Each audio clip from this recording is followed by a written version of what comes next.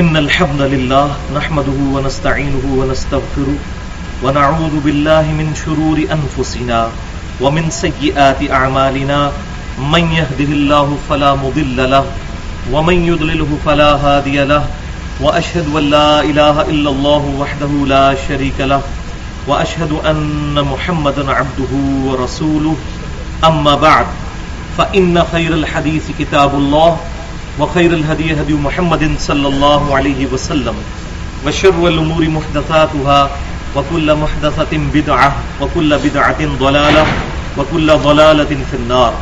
أعوذ بالله السميع العليم من الشيطان الرجيم من همزه ونفخه ونفثه. بسم الله الرحمن الرحيم. رب اشرح لي صدري ويسر لي أمري واحلل عقدة من لساني يفقهوا قولي. بسم الله الرحمن الرحيم. ان اللہ وملائکتہ یصلون علی النبی یا ایھا الذین آمنوا صلوا علیہ وسلموا تسلیما. اللهم صل علی محمد وعلی آل محمد كما صلیت علی ابراہیم وعلی آل ابراہیم انک حمید مجید. اللهم بارک علی محمد وعلی آل محمد كما بارکت علی ابراہیم وعلی آل ابراہیم انک حمید مجید. آج انشاءاللہ تعالی سورۃ الانام کی آیت نمبر 94 سے شروع کریں گے اور آج انشاءاللہ امید ہے کہ ہمارا 7واں پارہ مکمل ہو جائے گا انشاءاللہ. بسم اللہ الرحمن الرحیم. آیت نمبر جو 93 تھی اس پر ہم نے پچھلی دفعہ اپنا درس مکمل کیا تھا، جس میں اللہ تعالیٰ کے جو نافرمان بندے ہیں ان پر موت کی کیفیت کیسی طاری ہوگی اس کا ہلکا سا ذکر آیا تھا کہ فرشتے ان کی طرف ہاتھ بڑھائیں گے اور کہیں گے کہ چلو اس عذاب کی طرف، ذلت کے عذاب کی طرف کہ جو تم دنیا میں اللہ تعالیٰ پر بہتان باندھا کرتے تھے اور اللہ کی آیات سے ناحق تکبر کیا کرتے تھے. اور اسی کانٹیکسٹ میں نے وہ حدیث بھی بیان کی تھی صحیح مسلم کی کہ امام کائنات سید الاولین والآخرین شفیع المذنبین رحمت للعالمین سیدنا و مولانا امام اعظم محمد رسول اللہ صلی اللہ علیہ وآلہ وسلم نے ارشاد فرمایا، تکبر یہ نہیں کہ تم اچھا لباس پہنو یا اچھے دکھو، بلکہ تکبر یہ ہے کہ تم کسی دوسرے انسان کو حقیر سمجھو اور حق بات سے اناد کرو. جو بندہ حق کھل جانے کے باوجود حق بات کو قبول نہیں کرتا وہ متکبر ہوتا ہے، اس کے اندر اکڑ ہوتی ہے، جبھی تو وہ سر تسلیم خم نہیں کرتا حق کے سامنے. اور دوسرا، کسی دوسرے مسلمان کو، کسی دوسرے انسان کو حقیر سمجھنا یہ بھی تکبر کی علامت ہے. تو اچھا لباس پہننا یا اچھا گیٹ اپ اختیار کرنا یہ تکبر نہیں ہے جب تک کہ یہ دو چیزیں بیچ میں نہ آ جائیں.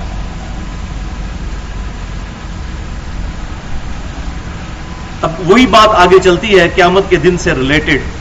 وَلَقَدْ جِئْتُمُونَا فُرَادَىٰ كَمَا خَلَقْنَاكُمْ أَوَّلَ مَرَّةٍ، اور بے شک تم آ گئے ہو ہمارے پاس بالکل اکیلے جیسا کہ ہم نے تمہیں پہلی دفعہ پیدا کیا تھا. انسان دنیا میں بالکل اکیلا آتا ہے، یہاں تک کہ انسان کے جسم پر لباس بھی موجود نہیں ہوتا. کوئی ساز و سامان لے کر انسان دنیا میں نہیں آتا، اور یہی حالت ہوگی قیامت والے دن. صحیح بخاری کے اندر حدیث موجود ہے، امام کائنات صلی اللہ علیہ وسلم نے فرمایا قیامت والے دن تم ننگے جسم کے ساتھ اٹھائے جاؤ گے بالکل اس طریق پر جس طریقے پر انسان ماں کے پیٹ سے پیدا ہوتا ہے. اور سب سے پہلے حضرت ابراہیم علیہ السلام کو لباس پہنایا جائے گا، اس کے بعد ہمارے محبوب صلی اللہ علیہ وسلم کو، اور پھر باقی انبیاء اکرام علیہ السلام کو. ان کو یہ پروٹوکول ملے گا. لیکن ان کے علاوہ تمام کے تمام لوگ جو ہیں وہ برہنہ بدن اٹھائے جائیں گے، چاہے کوئی کتنا ہی بڑا کیوں نہ ہو.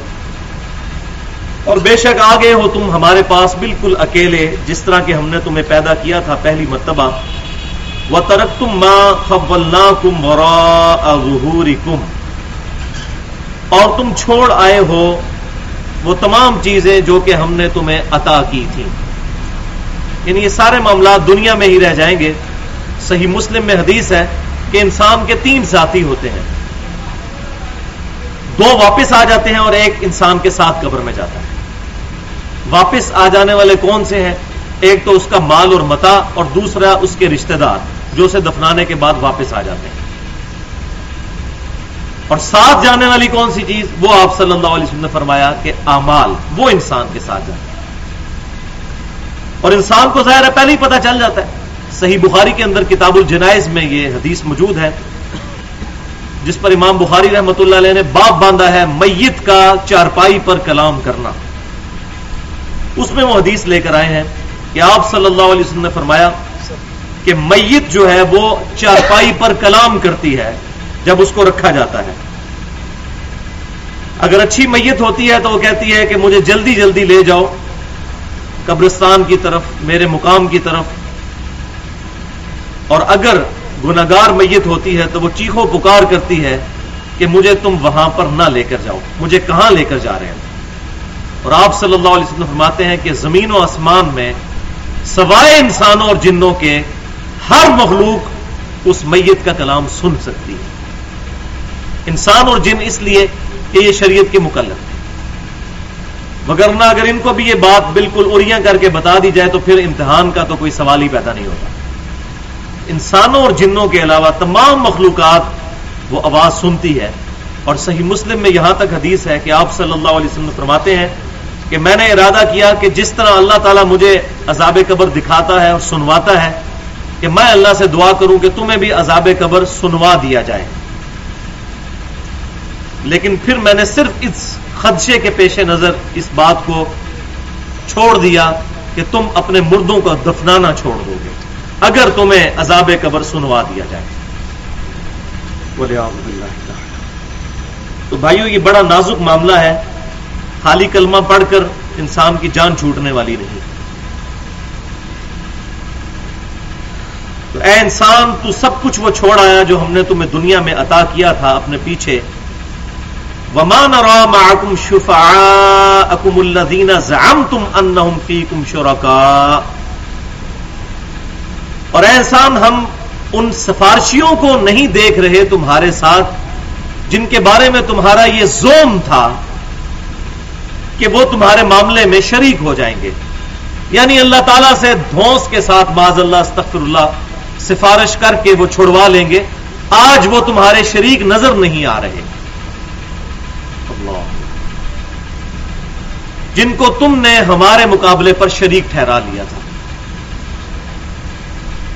یہود و نصارہ کے اندر بھی یہ کنسپٹ آیا اور پھر اسی کی بگڑی ہوئی شکل مسلمانوں کے ہاں بھی آ گئی، شفاعت بالوجاہت کا غلط عقیدہ۔ اہل سنت کا جو اجماعی عقیدہ ہے وہ ہے شفاعت بالاذن کا، جس کا سورہ البقرہ کی آیت نمبر 255 آیت الکرسی میں ذکر ہے۔ من ذا الذی یشفع عنده الا باذنہ، اللہ کی اجازت کے بغیر کوئی سفارش نہیں کر سکتا۔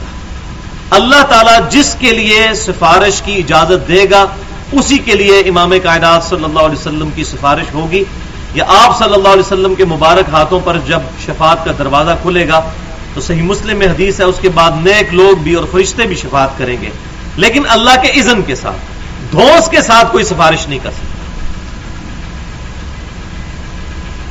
اور سفارش کب ہوتی ہے؟ دنیا میں بھی اگر کسی کا کیس تھانے میں یا کچہری میں چلا جائے تو جو بندہ سفارش کے لیے جاتا ہے تو جج کو کیا کہتا ہے، یہ تھانے دار کو، کہ بھائی میں اس کو ذاتی طور پر جانتا ہوں، یہ بہت اچھا آدمی ہے، بس اس پر یہ جو کیس بن گیا ہے تو آپ میری سفارش اس کے حق میں قبول کریں، یہ ویسے تو بڑا اچھا آدمی ہے، اس معاملے میں جو فیکٹ آف فائلز ہیں، فائلز کے جو فائل کے فیکٹس ہیں وہ آپ کے سامنے جو لائے گئے ہیں یہ ایسے نہیں ہیں۔ اب یہ بات اللہ کو کون بتا سکتا ہے؟ اللہ تعالیٰ تو ہر شخص کے ہر عمل سے واقف ہے، یہاں تک کہ انہ علیم بذات الصدور۔ تو اللہ تعالیٰ کو کوئی سفارش کیا کرے گا؟ اسی لیے تو اتنے جلالی انداز میں یہ بات آئی، من ذا الذی یشفع عندہ الا باذنہ، کون ہے، کس کی جرأت ہے کہ اللہ کے حضور کسی کی سفارش کر سکے؟ اللہ کو کوئی بتائے گا کہ یا اللہ منو پتا ہے بندہ بڑا چنگا سی، یہ بڑا اچھا آدمی ہے، آپ کے فرشتوں کو لکھنے میں پرابلم ہو گئی ہے، ویسے ہی بڑا اچھا آدمی تھا، اللہ کو تو کوئی نہیں بتا سکتا۔ اسی لیے سفارش جو ہے وہ اذن کے ساتھ ہے، اور اس کو میں جو سمجھا ہوں دنیاوی طور پر کہ بیسیکلی تو اللہ تبارک و تعالی نے جس کے لیے اس کے اعمال کے سبب، اس کے ایمان کے سبب ہدایت کا قیامت والے دن کامیابی کا فیصلہ کیا ہے، تو اللہ تبارک و تعالی اس کے لیے ایک شفاعت کا بہانہ بنائے گا. جیسا کہ دنیا کے اندر بھی کسی اسکول کے اندر یا کالج کے اندر یا یونیورسٹی کے اندر جو ٹاپ پوزیشن کے لوگ ہیں، جب ان کو انعام دینا ہوتا ہے تو کسی کو مہمان خصوصی کے طور پر بلایا جاتا ہے. اب یہ بڑی بے وقوفی ہے کہ کوئی شخص یہ سمجھے کہ یہ مہمان خصوصی انعام کسی کو دے رہا ہے. وہ دینے والا تو کالج، یونیورسٹی یا اسکول ہوتا ہے. وہ اس مہمان کو پروٹوکول دیا جاتا ہے کہ اس کے ہاتھوں سے دلوایا جاتا ہے، ورنہ اس کا دینے میں کوئی اختیار نہیں ہوتا. بالکل اس طریقے پر قیامت والے دن انبیاء کرام علیہ السلام یا اللہ کے نیک بندے یا فرشتے جو سفارش کریں گے وہ بالاذن ہوگا، وہ اللہ نے فیصلہ فرمایا ہوگا، ان کے ذریعے سے عطا فرمانا. اور بیسیکلی اس میں پروٹوکول دینا ہوگا انبیاء کرام اور خصوصاً ہمارے امام کائنات سید الاولین والآخرین شفیع المذنبین رحمت للعالمین سیدنا و مولانا امام اعظم محمد رسول اللہ صلی اللہ علیہ وسلم کی مبارک ذات کو وہ پروٹوکول ہوگا. بخاری اور مسلم میں کتنی احادیث موجود ہیں. قیامت والے دن تمام کے تمام لوگ جمع ہو کر آدم علیہ السلام کے پاس جائیں گے. وہ کہیں گے کہ آج مجھے اپنی غلطی یاد آ رہی ہے، تم نوح علیہ السلام کے پاس جاؤ. اسی طریقے سے تمام انبیاء کرام سے ہوتے ہوئے نبی صلی اللہ علیہ وسلم تک لوگ پہنچیں گے. تو یہ تمام کا تمام جو معاملہ ہوگا یہ آپ صلی اللہ علیہ وسلم کو ایک پروٹوکول دیا جائے گا. عسیٰ ان یبعثک ربک مقاما محمودا. اس حدیث شفاعت بخاری اور مسلم کے اینڈ پر آپ صلی اللہ علیہ وسلم کے الفاظ ہیں کہ آپ نے فرمایا چاہو تو قرآن پڑھ کر دیکھ لو، عسیٰ ان یبعثک ربک مقاما محمودا. اے محبوب صلی اللہ علیہ وسلم، قریب ہے کہ آپ کا رب آپ کو قیامت والے دن اس مقام پر فائز فرمائے گا جو مقام محمود ہوگا. محمود جس کی حمد کی جائے، جس کی تعریف کی جائے. تو آپ صلی اللہ علیہ وسلم قیامت والے دن محمود ہوں گے. مقام محمود پر سب لوگ آپ کی تعریف بیان کر رہے ہوں گے. جیسے میں نے بتایا دنیا میں مہمان خصوصی ہوتا ہے، تو قیامت کے دن کا مہمان خصوصی امام کائنات صلی اللہ علیہ وسلم کی مبارک ذات ہے. لیکن شفاعت کے معاملے میں اختیار کوئی نہیں ہے. اذن اللہ تبارک و تعالیٰ دے گا اور باقاعدہ لسٹ بتائے گا کہ ان لوگوں کی آپ نے سفارش کرنی ہے. اسی لیے ہم شفاعت کی جو دعا ہے وہ اللہ سے کرتے ہیں کہ اے اللہ ہمیں اپنے محبوب صلی اللہ علیہ وسلم کی قیامت والے دن شفاعت نصیب فرما، آمین. اس کانٹیکسٹ میں ایک حدیث بڑی امپورٹنٹ ہے جو بخاری اور مسلم کی متفق علیہ حدیث ہے. امام کائنات صلی اللہ علیہ وسلم فرماتے ہیں، صحیح مسلم میں کچھ یوں الفاظ ہیں، بخاری میں بھی اس کے کچھ الفاظ موجود ہیں. صحیح مسلم کے الفاظ یہ ہیں کہ جو کوئی شخص اذان سنے اور مؤذن کے الفاظ کو رپیٹ کرے، جو مؤذن کہہ رہا ہے وہی الفاظ دہرائے، یعنی اذان کا جواب دے. حی علی الصلاح حی علی الفلاح کے جواب میں کہے لا حول ولا قوت الا باللہ. ایک عمل. دوسرا عمل، یعنی پہلا عمل ہو گیا اذان کا جواب دینا. دوسرا عمل درود شریف پڑھے. اور پھر تیسرا عمل آپ صلی اللہ علیہ وسلم نے فرمایا کہ اللہ کے حضور میرے لیے مقام محمود کی، وسیلہ والے مقام کی جو ہے وہ دعا کرے. اللہم رب هذه الدعوة التامة والصلاة القائمة آت محمدا الوسیلة والفضیلہ وابعثه مقاما محمودا الذی وعدتہ. یہ الفاظ ہے صحیح بخاری میں، اور سنن الکبریٰ البیہقی میں اگلے الفاظ بھی ہیں انک لا تخلف المیعاد، وہ بھی صحیح سند کے ساتھ ثابت ہے. تو یہ الفاظ اللہ تعالیٰ کے حضور وسیلے کی، اور بخاری اور مسلم کے الفاظ ہیں. آپ صلی اللہ علیہ وسلم نے فرمایا کہ الوسیلہ جنت کا ایک مقام ہے جو اس کائنات میں ایک شخص کو ملے گا، اور میں اللہ سے دعا کرتا ہوں وہ شخص میں ہوں گا. تو جو کوئی شخص اذان کے بعد میرے لیے الوسیلہ کے مقام کی دعا کرے گا، انشاءاللہ قیامت والے دن میں اس کی شفاعت کروں گا. تو یہ شفاعت رسول صلی اللہ علیہ وسلم حاصل کرنے کا نسخہ ہے. 3 اعمال ہیں، اذان کا جواب دینا ہے، اس کے بعد درود شریف پڑھنا ہے، اور اس کے بعد الوسیلہ والی دعا مانگنی ہے. تو یہ جو جھوٹے شفاعہ بنائے ہوئے ہیں لوگوں نے، ایسے لوگ جو کہ کتاب و سنت کی تعلیمات کے خلاف اپنی تعظیم و تکریم کرواتے ہیں لوگوں سے، اور پھر لوگوں کو یہ کہتے ہیں کہ قیامت والے دن ہم آپ کو جنت میں لے کر جائیں گے کیونکہ آپ ہمارے مرید ہو چکے ہیں. اس قسم کے جو شفاء ہیں ان کا ذکر اصل میں یہاں پر ہو رہا ہے. اللہ تعالیٰ فرمائے گا وما نرى معكم شفعاءكم الذين زعمتم انهم فيكم شركاء، ہم دیکھ نہیں رہے تمہارے ان سفارشیوں کو جن کے متعلق تمہارا یہ خیال تھا کہ وہ تمہارے معاملے میں اللہ کے ساتھ شریک ہو جائیں گے، یعنی دھونس کے ساتھ شفاعت کروا لیں گے. والعیاذ باللہ. لقد تقطع بینکم وضل عنکم ما کنتم تزعمون، بے شک ٹوٹ گئے تمہارے سارے رشتے اور ہر وہ چیزیں جن پر تمہارا تکیہ تھا، وہ تمام کی تمام چیزیں اور دعوے تم سے جاتے رہے. والعیاذ باللہ تعالی.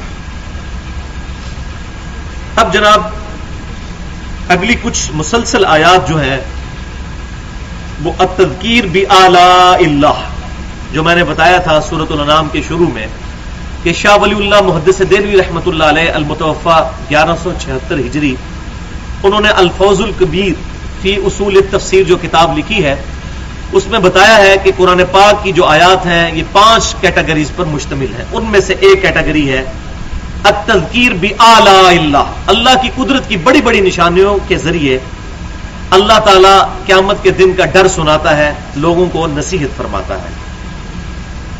اور وہ قدرت کی بڑی بڑی نشانیاں، یہ وہی لفظ ہے آلاء فبأي آلاء ربكما تكذبان، تم اللہ تعالیٰ کی کون کون سی نعمتوں کو جھٹلاؤ گے، اس کے کون سے احسانات سے روگردانی کرو گے.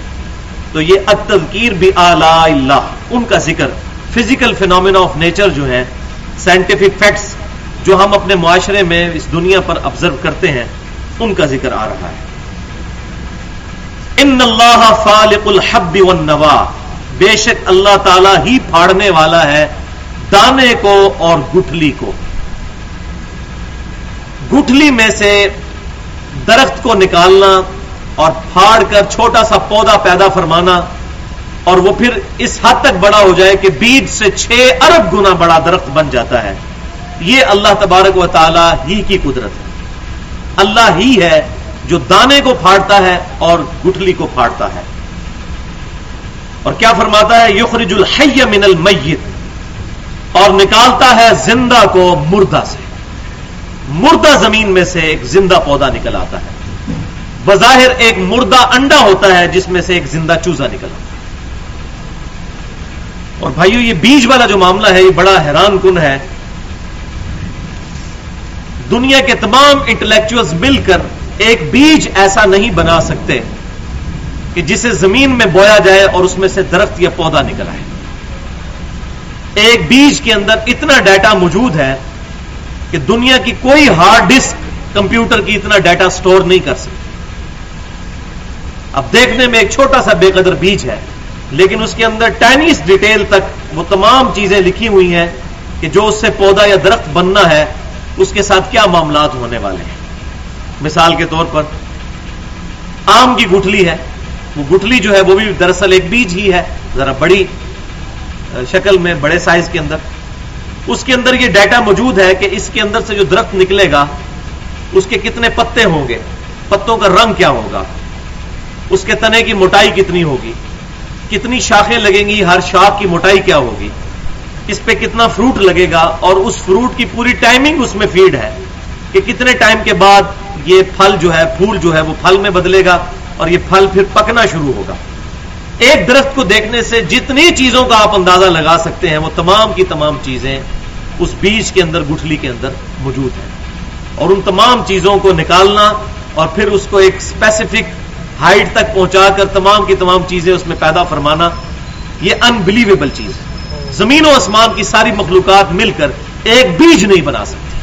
تو بھائیو اگر زمین و آسمان کی ساری مخلوقات مل کر ایک بیج نہیں بنا سکتی تو وہ شخص کتنا بڑا بے وقوف ہوگا جس کا یہ نظریہ ہو کہ یہ تمام کی تمام چیزیں خود بخود بن گئی ہیں. جو چیزیں پوری ایفرٹ پٹ کرنے کے بعد نہیں بن سکتی وہ خود بخود کیسے بن سکتی. اور اس پر میری بڑی ایکسکلوسیو گفتگو ہے مسئلہ نمبر 60 کے نام سے اہل سنت پاک.com پر.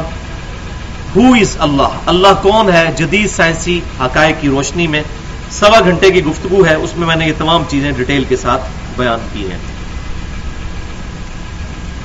یخرج الحی من المیت، وہ زندہ کرتا ہے، زندہ چیز کو نکالتا ہے مردہ میں سے. انڈا بظاہر دیکھنے میں مردہ ہوتا ہے اور واقعی مردہ ہی نظر آ رہا ہوتا ہے.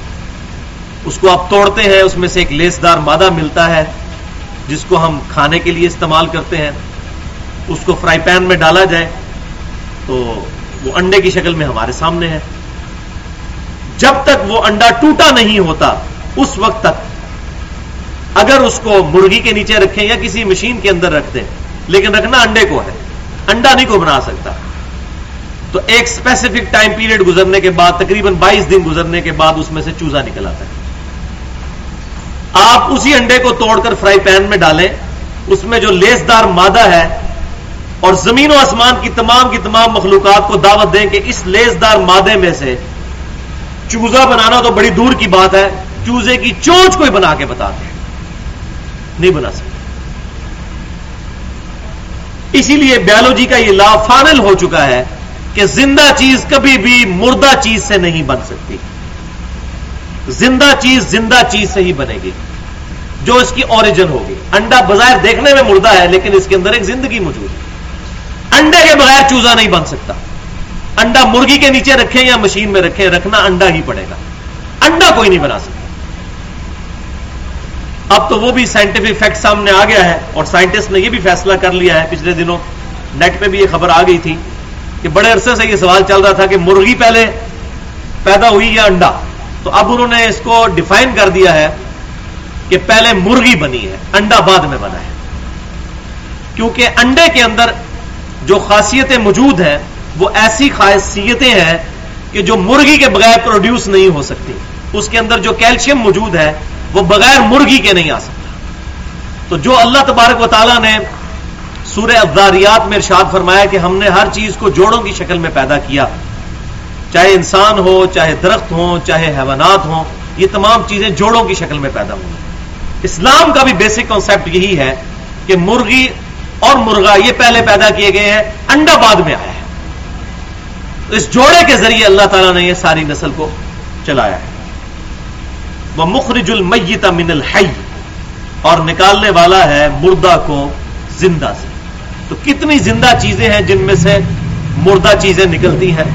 ہمارے جسم سے بھی کئی ایک رطوبتیں نکلتی ہیں جو کہ فزیکل اس طرح کی زندگی نہیں رکھتی، جیسا کہ تھوک ہے، پیشاب ہے، پسینہ ہے. تو اللہ تبارک و تعالی مردے میں سے بھی زندہ کو نکالتا ہے اور زندہ میں سے بھی مردے. ذالکم اللہ فانا تؤفکون، یہ ہے تمہارا رب اللہ، تو تم کدھر بہ کے جا رہے ہو. یعنی اللہ کی خصوصیات تو یہ ہے. اللہ تبارک و تعالیٰ کو چھوڑ کر کسی اور کے بارے میں ایسے عقیدے کیوں رکھتے ہیں؟ اب مجھے یہاں پر وہ بات یاد آ گئی کہ جن چیزوں کو اللہ تعالیٰ نے اپنی توحید کی بنیاد بنایا ہے انہی چیزوں پر ضرب لگائی گئی مختلف عقائد اور نظریات کی شکل میں. مثال کے طور پر شیخ عبد القادر جیلانی رحمۃ اللہ علیہ کے بارے میں بڑا مشہور واقعہ ایک منسوب ہے ان کی طرف، واللہ عالم، اور اکثر تصوف کے ماننے والے لوگ اس کو بیان کرتے ہیں کہ ایک بار ان کے پاس ایک عورت آئی اور وہ اپنا بچہ پڑھنے کے لیے چھوڑ گئی. کچھ عرصے کے بعد جب وہ آئی تو انہوں نے اس عورت نے دیکھا کہ شیخ عبد القادر جیلانی جو ہے وہ خود مرغی کھا رہے ہیں اور جو بچہ ہے وہ روکھی سوکھی روٹی کھا رہا ہے. تو عورت کا دل پسیج گیا. اس نے کہا کہ حضرت صاحب یہ کیا، آپ مرغی کھا رہے ہیں اور اس کو آپ روکھی سوکھی روٹی دے رہے ہیں؟ تو انہوں نے کہا میں تمہیں ابھی اس کا بات کا جواب دیتا ہوں. تھوڑی دیر کے بعد جب وہ مرغی کھانے سے فارغ ہوئے تو انہوں نے ساری ہڈیاں جمع کی اور اس پہ ہاتھ رکھ کر کہا کہ میرے حکم سے زندہ ہو جا، اللہ کے حکم سے نہیں. اس میں تو توہین ہے نا. وہ کہتے ہیں نا کہ جی حضرت عیسیٰ علیہ السلام تو اللہ کے حکم سے زندہ کرتے تھے. بھئی اس کی تو توثیق قرآن میں آئی ہے کہ وہ نبی کو معجزہ ملا تھا. وہ معجزہ تو ہمارے پیغمبر کو بھی نہیں ملا. قرآن پاک میں نفی ہے نبی صلی اللہ علیہ وسلم کے بارے میں کئی جگہ پر کہ ان کو وہ معجزے کیوں نہیں دیے گئے جو اگلے انبیاء کو دیے گئے تھے. تو اللہ تعالیٰ فرمایا ان کے لیے معجزہ یہ ہے. باقی اور معجزے وہ الگ، لیکن یہ جو پرٹیکولر مردے کو زندہ کرنے کا معجزہ ہے یہ عیسیٰ علیہ السلام کے ساتھ خاص تھا.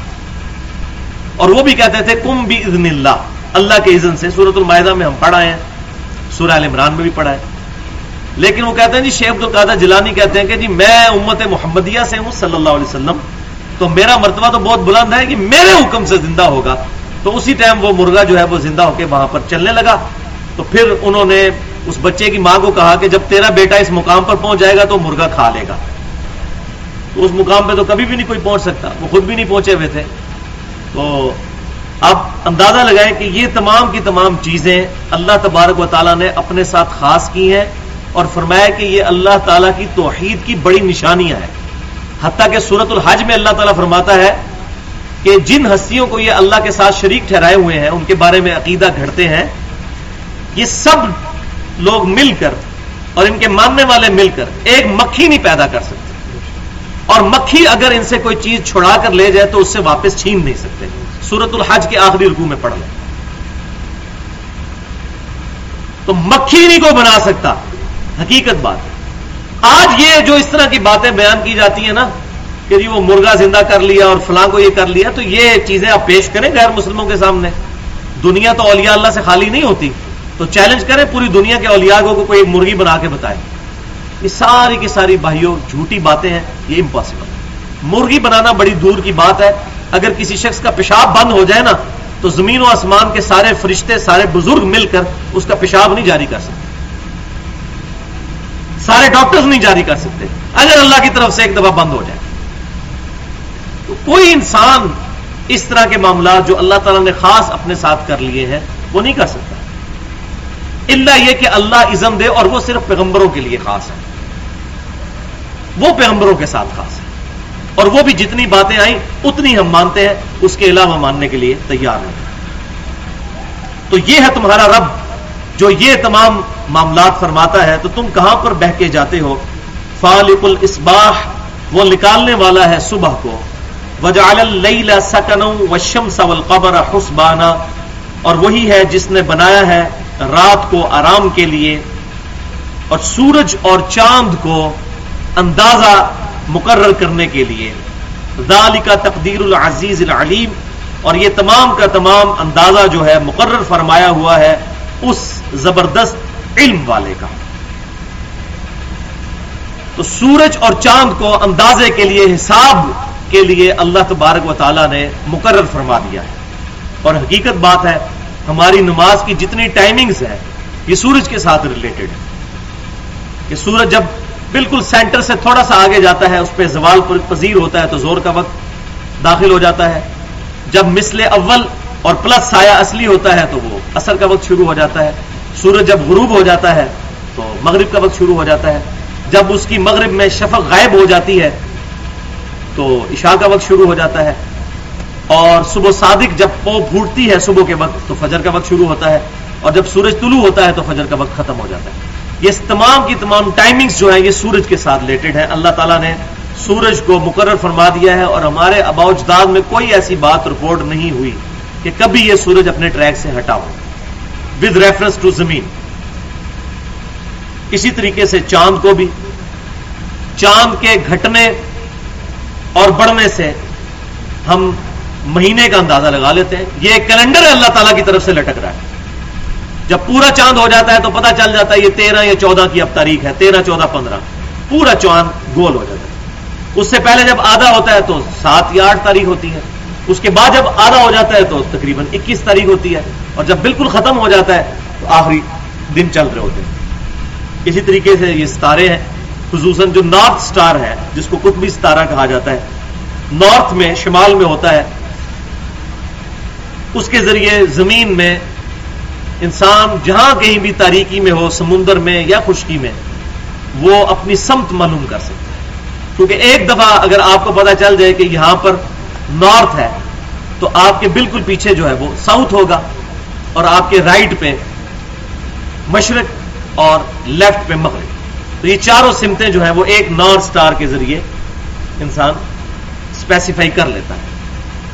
اور زمین کو بھی اللہ تبارک و تعالیٰ نے ایسی روٹیشن دی ہے کہ یہ نارتھ سٹار کو ایکسس بنا کر گھومتی ہے.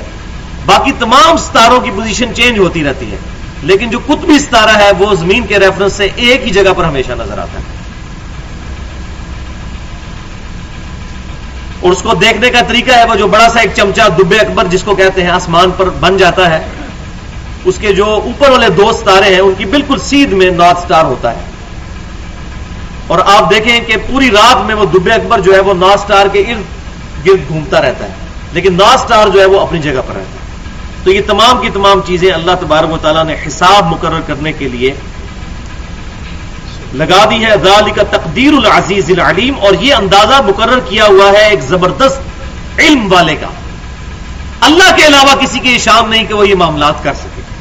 لہذا قصیدہ غوثیہ میں جو شیخ عبد القادر جیلانی کے اشعار ملتے ہیں کتابوں میں ان کی طرف منسوب، کہ وہ کہتے تھے کہ قیامت تک جب تک سورج طلوع ہوگا تو مجھ سے اجازت لے گا، میری مرضی سے طلوع ہوگا۔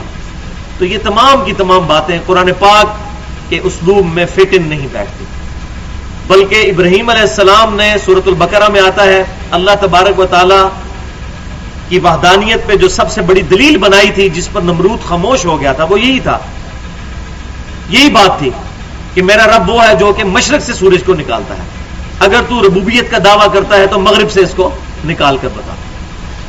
تو سورج کا مشرق سے نکلنا ود ریفرنس ٹو زمین، یہ اللہ تبارک و تعالیٰ کا مقرر کیا ہوا حساب ہے، زبردست علم والے کا۔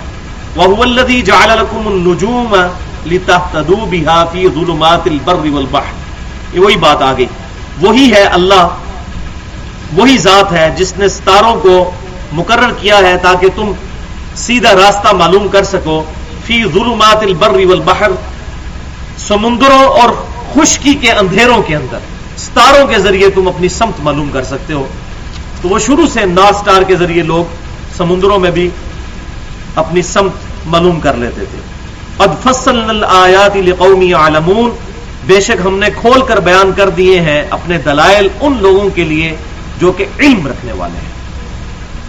تو اسلام وہ دین ہے کہ جس نے توہمات کو چھوڑ کر خالص علم کے اوپر بنیاد رکھی ہے، اور سورہ بنی اسرائیل میں جو 10 کمانڈمنٹس آئی ہیں اس میں 9th کمانڈ یہی ہے، وَلَا تَقْفُ مَا لَيْسَ لَكَ بِهِ عِلْمٌ إِنَّ السَّمْعَ وَالْبَصَرَ وَالْفُؤَادَ كُلُّ أُولَٰئِكَ كَانَ عَنْهُ مسئولا، اے انسان کسی چیز کی پیروی اس وقت تک مت کر جب تک کہ تیرے پاس اس چیز سے متعلق ڈیفینیٹ علم نہ آ جائے، بے شک کان، آنکھیں اور عقل، یہ 3 اعضاء کی وجہ سے تمہاری جواب دہی ہوگی، ان 3 اعضاء کو استعمال کر کے تم نے حق بات تک پہنچنے کی کوشش کیوں نہ کی۔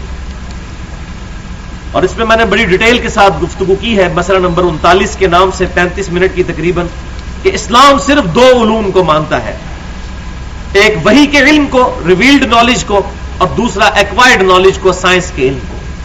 وہ قرآن پاک کی آیات سے میں نے ریفرنس دیے کہ اسلام ان 2 علوم کے علاوہ کسی علم کو ڈیفینیٹ علم نہیں مانتا۔ اب زلزلہ کیوں آتا ہے؟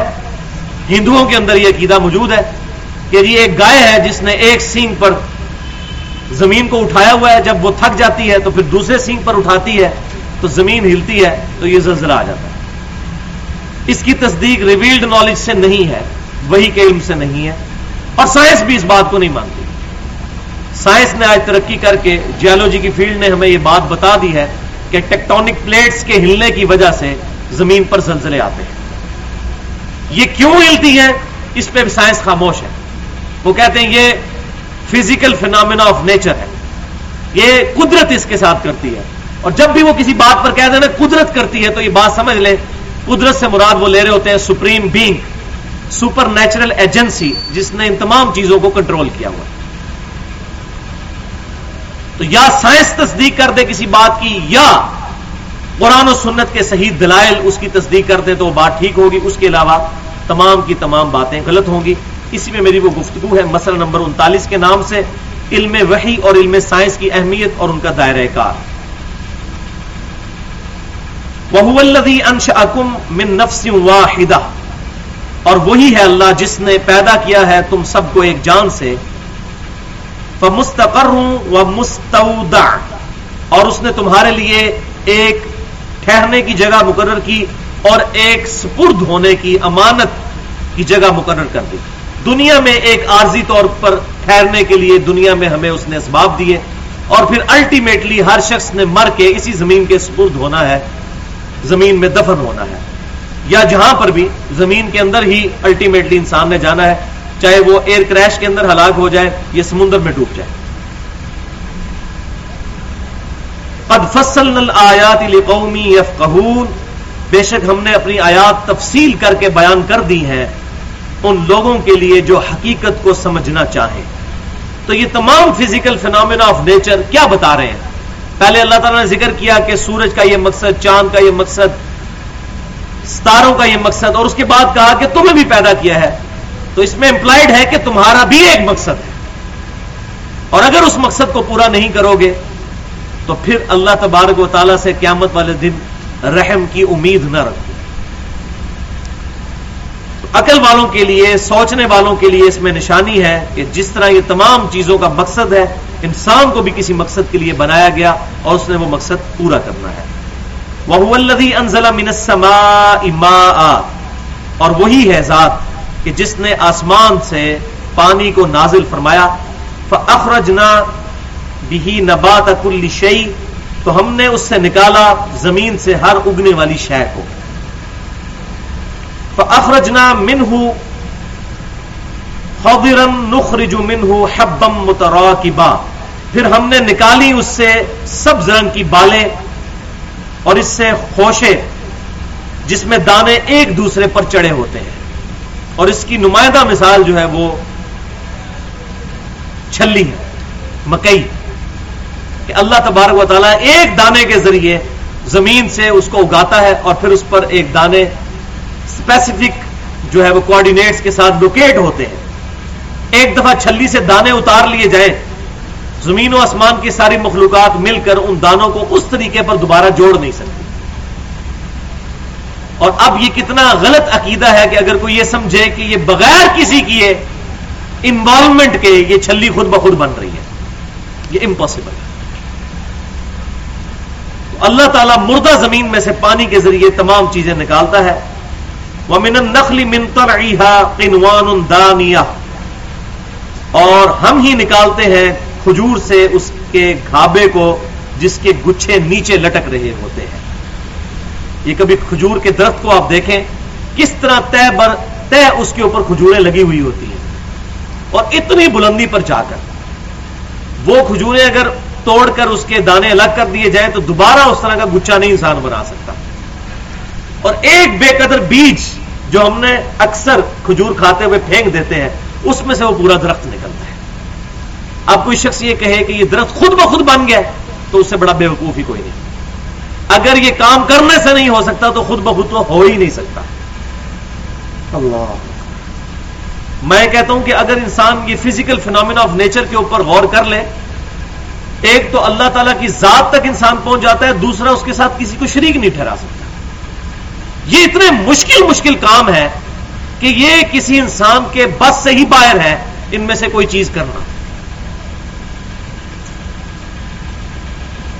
وَجَنَّاتٍ مِّنْ أَعْنَابٍ وَزَيْتُونَ وَالرُّمَّانَ مُتَشَابِهًا وَغَيْرَ مُتَشَابِهٍ، اور ہم نے ہی پیدا کیے ہیں باغات انگور اور زیتون کے اور انار کے، بعض شکل و ذائقہ میں ایک جیسے ہیں اور بعض الگ الگ ہیں. واقعی شکل اور ذائقے میں ملتے جلتے بھی ہیں اور الگ الگ بھی ہیں. اب سیب اور انار شکل میں دیکھنے میں ایک جیسا ہی نظر آ رہا ہے، تھوڑا ہی فرق ہے. ذائقے میں بھی دونوں میٹھے ہیں، لیکن انار کی مٹھاس بالکل اور ہے اور سیب کی مٹھاس بالکل اور ہے. انظروا الی ثمرہ، ان درختوں کے پھلوں کی طرف ذرا دیکھو. اذا اثمر وینعی، جبکہ وہ پھلدار ہو جائے اور جب پکنے لگے اس وقت تم ان کے فروٹس کو دیکھو. یہ بات ہمیں صرف سائنٹیفک فیلڈز کے لوگ بتا سکتے ہیں کہ یہ کتنی بڑی بات ڈسکس ہوئی ہے. کہ عام لگتا ہے سبز رنگ کا ہوتا ہے، پھر اچانک کوئی ایسی کمانڈ ڈیولپ ہوتی ہے کہ وہ یلو ہونا شروع کر دیتا ہے اور پھر اس کے اندر مٹھاس بھی پیدا ہو جاتی ہے، بالکل ایک اور شکل اختیار کر لیتا ہے. تو اللہ تعالیٰ نے فرمایا کہ جب درختوں پر پھل لگتے ہیں ان کو دیکھو، اور خصوصاً جب یہ پکنے لگے اس پر غور کرو. یہ آخر کہاں سے یہ کمانڈ جو ہے وہ جنریٹ ہوئی ہے کہ وہ سبز رنگ کے آم جو ہیں وہ یلو کلر میں بدلنا شروع ہو گیا، ان کا اندر ذائقہ بھی بدلنا شروع ہو گیا.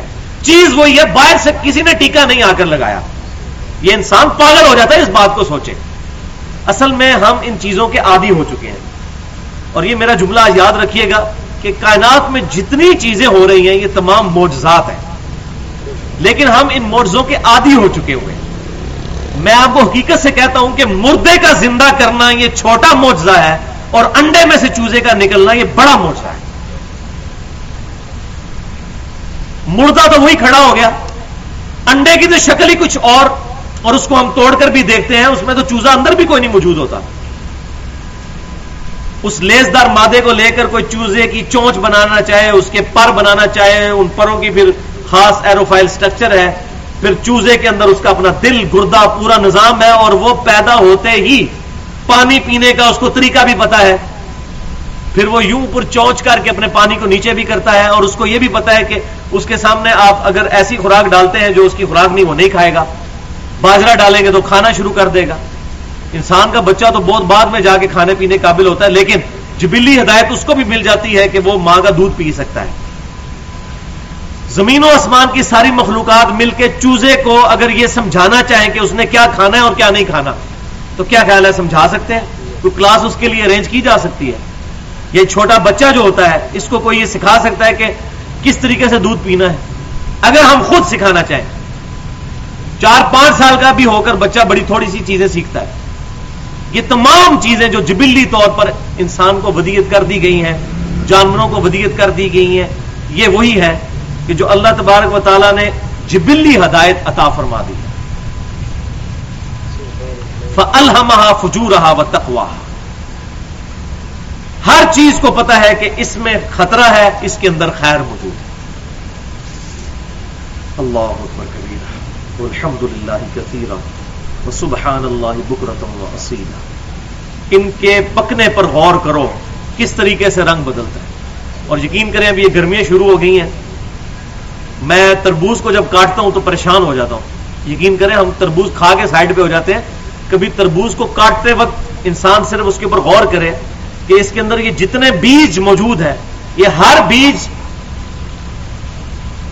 ہزاروں تربوزوں کا ڈیٹا اس کے اندر موجود ہے. کیونکہ اس بیج میں سے ایک تربوز بنے گا، پھر اس تربوز کے اندر کتنے سینکڑوں بیج ہوں گے، پھر ہر اس میں سے جو بیج نکلے گا اس میں سے پھر کتنے تربوز. یہ ایک فیکٹوریل پرابلم ہے جو چلتا جائے گا. اور کتنا زبردست اللہ تبارک و تعالیٰ نے اس پر غلاف چڑھا دیا ہے، ڈارک گرین کلر کا اور اندر سے بالکل ریڈ، اور اس کے اندر بیج لگے ہوئے ہیں جگہ جگہ پر. اور وہ سخت ہے اور گودا بڑا نرم ہے، اس کا رنگ بھی کچھ اور ہے، اور یہ ایک بیج میں سے بنا ہے.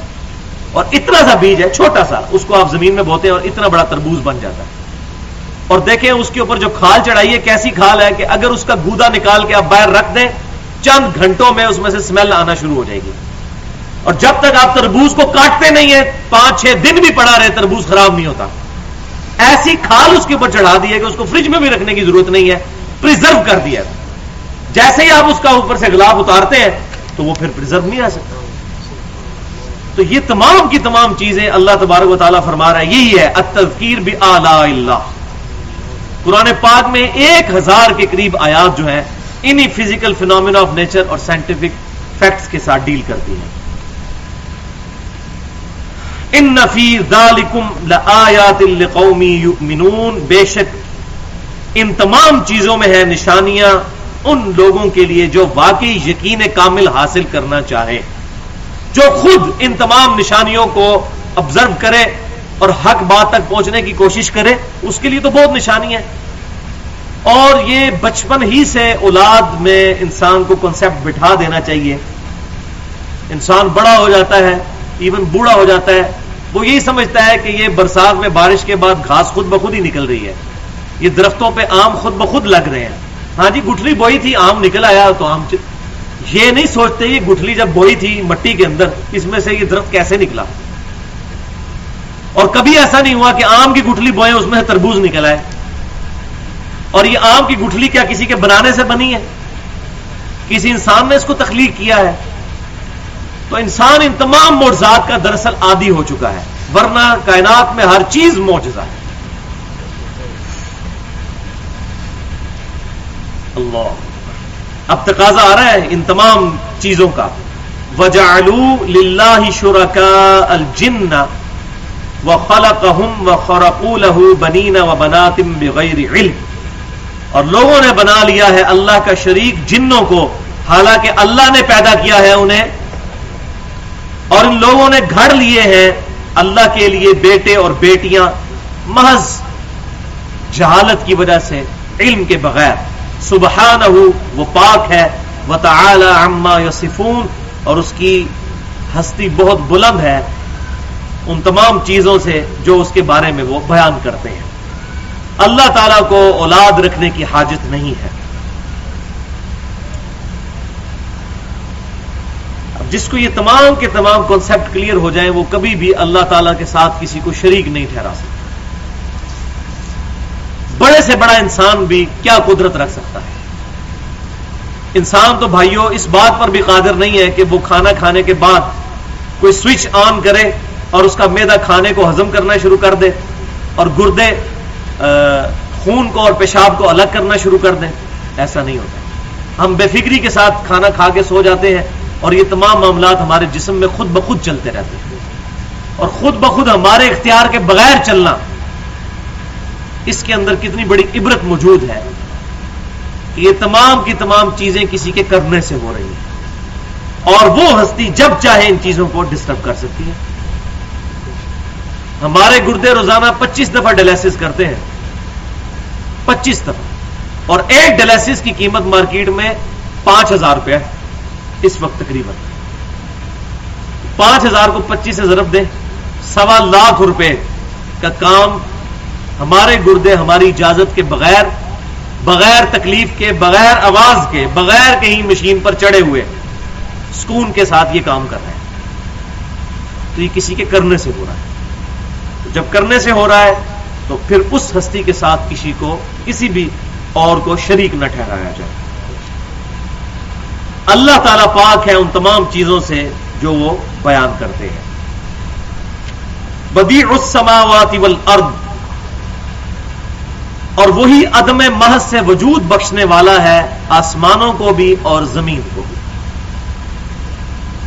اور اسی سے وہ لفظ بدعت بھی نکلا ہے کہ جس چیز کا اوریجن دین میں موجود نہ ہو تو ہم اس کے لیے بدعت کا لفظ استعمال کرتے ہیں احادیث کی روشنی میں.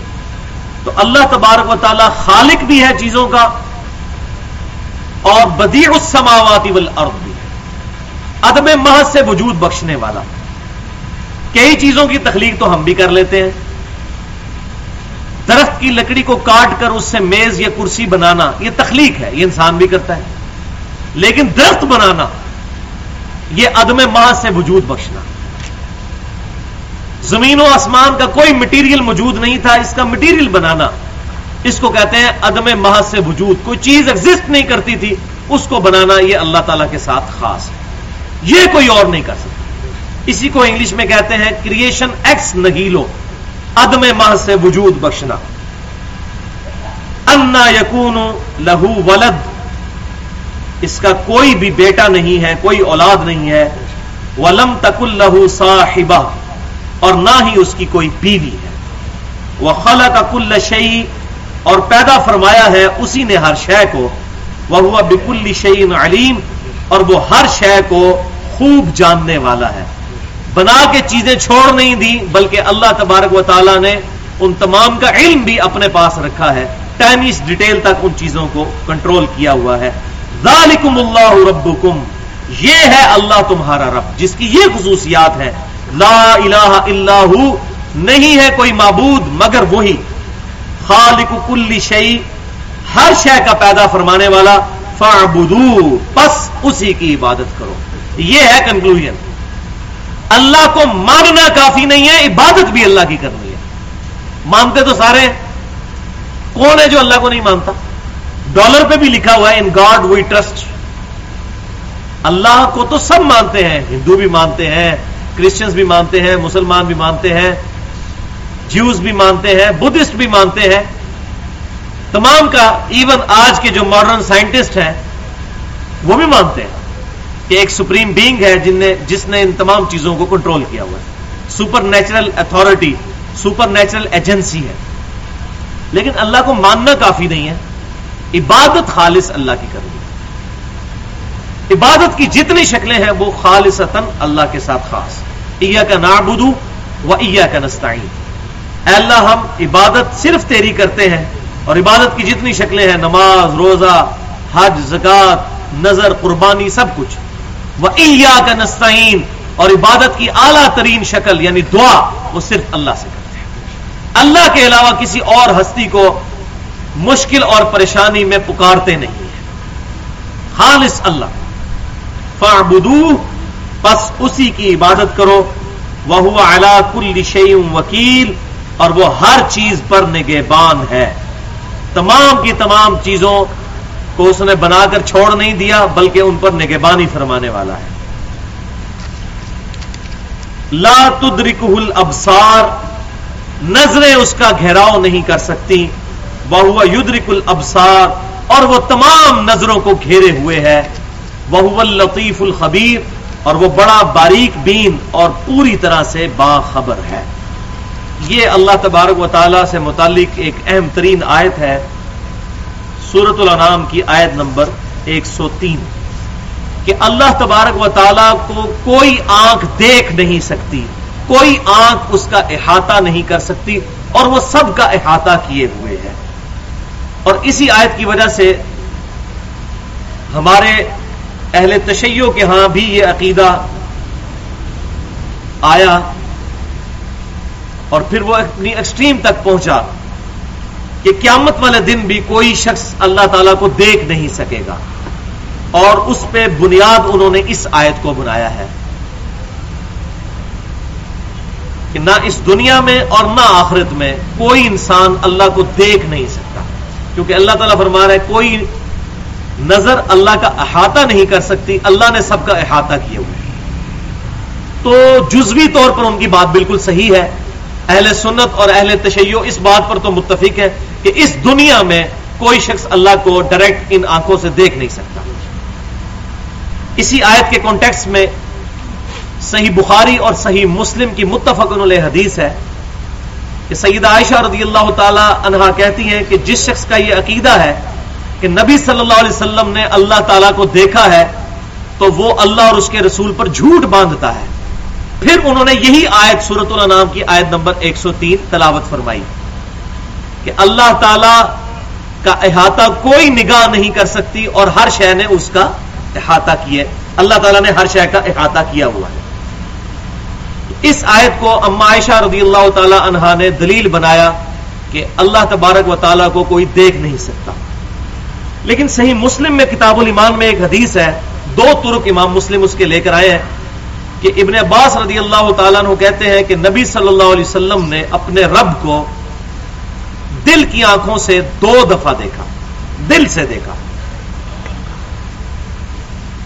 اب دل سے دیکھنا، ان آنکھوں سے دیکھنا، اس میں بہت فرق ہے۔ دل سے دیکھنا تو واقعی ثابت ہے، جامعہ ترمذی میں صحیح سند کے ساتھ کتاب التفسیر چیپٹر میں سورہ صاد کی تفسیر میں حدیث موجود ہے، جو میں نے علم الغیب والی گفتگو ہے 1.5 گھنٹے کی، مسئلہ نمبر 6 کے نام سے ahlsunnatpau.com پر، اس میں ڈیٹیل کے ساتھ ایڈریس کی ہے کہ جامعہ ترمذی میں صحیح سند کے ساتھ یہ حدیث موجود ہے۔ امام ترمذی نے بھی اسے صحیح کہا، اور امام ترمذی نے صاحب لکھا کہ میں نے اپنے استاد امام بخاری رحمۃ اللہ علیہ سے اس حدیث کے بارے میں پوچھا تو انہوں نے بھی فرمایا یہ حدیث صحیح ہے۔ بڑی لمبی حدیث ہے، اس کے شروع کے الفاظ یوں ہیں کہ آپ صلی اللہ علیہ وسلم نے فرمایا کہ آج رات میں نے خواب میں اپنے رب کو بڑی اچھی صورت میں دیکھا۔ تو آپ صلی اللہ علیہ وسلم سے اپنے رب کو دیکھنا اس دنیا میں خواب میں ثابت ہے، اور ظاہر خواب میں انسان ان آنکھوں کے ساتھ نہیں دیکھ رہا ہوتا، دل کے ساتھ دیکھ رہا ہوتا۔ تو یہ تمام کی تمام باتیں آپٹیملی ایک ہی طرف اشارہ کرتی ہیں، آپس میں ٹکراتی نہیں ہیں۔ ہاں، ان آنکھوں کے ساتھ دیکھنا، وہ حضرت موسیٰ علیہ السلام نے ایک دفعہ خواہش کا اظہار کیا، لیکن اللہ تبارک و تعالیٰ نے فرمایا تو مجھے نہیں دیکھ سکتا، بلکہ اس پہاڑ کی طرف متوجہ ہو، اور اگر تم نے یہ پہاڑ قائم رہ گیا اپنی جگہ پر تو پھر تم یہ سوچ لینا کہ تم بھی دیکھ سکتے ہو، اور پہاڑ ریزہ ریزہ ہو گیا۔ البتہ اہل سنت کا یہ عقیدہ ہے احادیث کی روشنی میں اور 2 آیات کی روشنی میں کہ قیامت والے دن اللہ تبارک و تعالیٰ اپنے مومنین بندوں کو اپنا دیدار نصیب فرمائے گا، جیسا کہ اس کی شان کے لائق ہے. اب اس کو ہم اس کے فیض کو بیان نہیں کر سکتے، اس لیے کہ اس دنیا میں رہ کر ہم آخرت کے معاملات کو سمجھ نہیں سکتے. وہ دو آیات کون سی ہیں جن کو اہل سنت نے دلیل بنایا؟ احادیث تو ہیں بخاری اور مسلم میں، لیکن ظاہر ہے کہ حدیث کا مرتبہ تو قرآن کے بعد ہی ہے. پہلے بنیادی دلیل قرآن میں موجود ہونی چاہیے، کیونکہ ہمارے جتنے بنیادی عقائد ہیں ان کی جڑ اس کتاب میں ضرور موجود ہے. کوئی ایسا عقیدہ جس کی جڑ اس کتاب میں موجود نہ ہو وہ ایبسولوٹلی حدیث سے ثابت نہیں کر سکتے. قرآن جو ہے عقیدوں میں پرفیکٹ کتاب، قرآن کی تفسیر ضرور حدیث ہے، لیکن بنیادی عقائد قرآن میں آ چکے ہیں. اب یہ بلو والے قرآن پاک میں پیج نمبر 594 نکال لیجئے، پہلے نکال لیجئے پیج نمبر 582، سورہ القیامہ آیت نمبر 22 اور 23 اسی صفحے کے اوپر ہے. بسم اللہ الرحمن الرحیم. وجوہ یومئذ ناظرہ. اب یہ قیامت کا ذکر چل رہا ہے کہ قیامت والے دن کچھ چہرے ایسے ہوں گے جو بڑے خوش و خرم ہوں گے، ان کے چہروں کے اوپر بڑی روشنی چھائی ہوئی ہوگی. الی ربہا ناظرہ، اور وہ اپنے رب کی طرف دیکھ رہے ہوں گے، اپنے رب کی طرف دیکھ رہے ہوں گے. یہ تو ڈائریکٹ دلیل تھی کہ قیامت والے دن مومنین بندے جو ہیں وہ خوش و خرم چہروں کے ساتھ اپنے رب کی طرف دیکھ رہے ہوں گے. اب ایک انڈائریکٹ دلیل جو سورۃ المطففین میں ہے، پیج نمبر 594 پارہ نمبر 30 کے اندر، آیت نمبر ہے 15. یہاں پر اب سائملٹینیس کنٹراسٹ آ رہا ہے اللہ تعالیٰ کے نافرمان بندوں کے بارے میں. کلا انہم عن ربہم یومئذ لمحجوبون. ہرگز نہیں بلکہ بے شک اس دن وہ لوگ اپنے رب سے پردے میں ہوں گے، محجوب ہوں گے. یعنی جو کافر ہیں، اللہ کے گناہگار بندے ہیں، وہ قیامت والے دن اپنے رب سے اوٹ میں ہوں گے. یہ نہیں ہے کہ اللہ تبارک و تعالیٰ سے وہ پردے میں ہوں گے، بلکہ ان کی آنکھیں جو ہے وہ اللہ تعالیٰ کو دیکھ نہیں سکیں گے. دوسرا مطلب تو ظاہر ہے کہ وہ عقیدہ ہو ہی نہیں سکتا کہ اللہ تعالیٰ اور بندے کے درمیان کوئی حجاب آ جائے گا، بلکہ وہ بندے اپنے رب کو نہیں دیکھ سکیں گے. تو یہ انڈائریکٹلی دلیل ہے. اور اس کے علاوہ بخاری اور مسلم کی کئی ایک احادیث اس پر شاہد ہیں کہ قیامت والے دن جنتیوں کو اپنے رب کا دیدار نصیب ہوگا. دو حدیثیں میں بیان کرتا ہوں، پھر اسی پہ انشاءاللہ ہماری گفتگو مکمل ہو گئی. پہلی حدیث صحیح بخاری اور مسلم کی متفق علیہ حدیث ہے، اور اس کے کئی طرق امام بخاری اور امام مسلم لے کر آئے ہیں. جریر بن عبداللہ رضی اللہ تعالیٰ عنہ بیان کرتے ہیں کہ رسول اللہ صلی اللہ علیہ وسلم نے فرمایا، تم اپنے رب کو صاف ظاہر طور پر دیکھو گے. اور دوسری روایت میں ہے بخاری اور مسلم کی کہ ہم رسول اللہ صلی اللہ علیہ وسلم کی خدمت میں بیٹھے ہوئے تھے. آپ صلی اللہ علیہ وسلم نے 14ویں کے رات کے چاند کی طرف دیکھا تو فرمایا، ان قریب تم اپنے رب کو اسی طرح دیکھو گے جس طرح تم اس چاند کو دیکھ رہے ہو، اور اس کو دیکھنے میں تم کوئی تنگی محسوس نہیں کرو گے. مراد یہ نہیں کہ وہ اللہ تعالیٰ کی معاذ اللہ شکل اس طرح کی ہوگی، یہ بات سمجھانے کے لیے ہے کہ جیسے چاند کو 14ویں رات کے چاند کو انسان بڑی آسانی کے ساتھ دیکھتا ہے اور کوئی تنگی اپنی آنکھوں میں محسوس نہیں کرتا. سورج کو دیکھتے ہوئے تو کرتا ہے لیکن چاند کو دیکھتے ہوئے نہیں کرتا. بالکل اس طریقے سے قیامت والے دن تم اپنے رب کو دیکھو گے اور کوئی تنگی محسوس نہیں کرو گے. اور اگر تم اس کی استطاعت رکھو کہ تم طلوع آفتاب اور غروب آفتاب سے پہلے کی نمازوں کی ادائیگی میں مغلوب نہ ہو جاؤ تو پھر ان کی ادائیگی ضرور کرو. یعنی اپنے رب کی زیارت کے لیے، اپنے رب کے دیدار کے لیے، ظاہر ہے کہ خالی کلمہ پڑھ کے دودھ پینے والا مجنو تو نہیں چلے گا. پھر تم نمازوں کا اہتمام کرو طلوع آفتاب اور غروب آفتاب سے پہلے کی. طلوع آفتاب سے پہلے اوکھی ترین نماز، مشکل ترین نماز خصوصاً گرمیوں میں، یعنی فجر کی نماز، اور غروب آفتاب سے پہلے یعنی عصر کی نماز، اور یہ تو صلاۃ الوسطی بھی ہے. پھر آپ صلی اللہ علیہ وسلم نے یہ آیت بھی تلاوت فرمائی، وسبح بحمد ربک قبل طلوع الشمس وقبل غروبها طلوع آفتاب سے اور اس کے غروب ہونے سے پہلے اپنے رب کی حمد کے ساتھ تسبیح بیان کرو. تو آپ صلی اللہ علیہ وسلم نے اپنی بات کی دلیل کے طور پر آیت بھی پیش فرمائی. تو اس سے آپ یہ دیکھیں آپ صلی اللہ علیہ وسلم کا اسلوب تھا بات کرنے میں کہ آپ صلی اللہ علیہ وسلم قرآن پاک کی آیات کو کوٹ فرمایا کرتے تھے. ایک تو یہ حدیث ہوگی اور دوسری حدیث صحیح مسلم کی ہے.